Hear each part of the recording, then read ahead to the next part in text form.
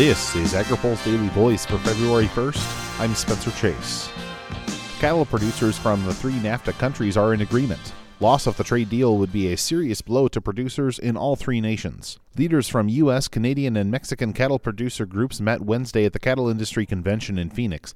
The main topic of conversation was where things stand with renegotiations of the North American Free Trade Agreement. Greg Uden is the president of the National Cattlemen's Beef Association. He says things are changing in all three countries, but support for NAFTA is a constant. We looked at the political climates in all three countries and how they've changed. We've went a different direction than we were a year and a half ago. So is Canada, and Mexico is up for elections, and it looks like they may have some switches. But the one thing when we tackle things that are major concerns for all three countries is we try to unify them on points that we can agree on. John Maswell with the Canadian Cattlemen's Association says while some technical changes could be made to the agreement, it's important for cattle producers to stand behind NAFTA. In the end, we all agreed, as we did at one of our previous meetings, that it is beneficial for all three countries.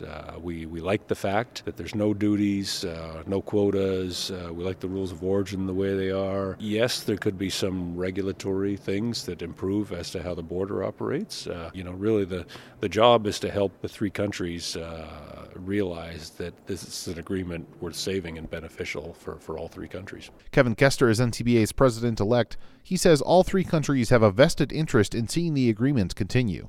It'd be disastrous for all three of us. That's the bottom line. The Canadian cattlemen and the Mexican cattlemen, as well as U.S. cattlemen with now NCBA leadership, make no bones about it to all our governments, each one of our three governments, that if there's a pullout by any of the countries, it would have a disastrous effect on trade and money all the way back to the ranch and farm, what we get for our calves. Kester says the trilateral meeting usually happens 3 times per year, once at the annual meeting of each group. Reporting for AgriPulse, I'm Spencer Chase.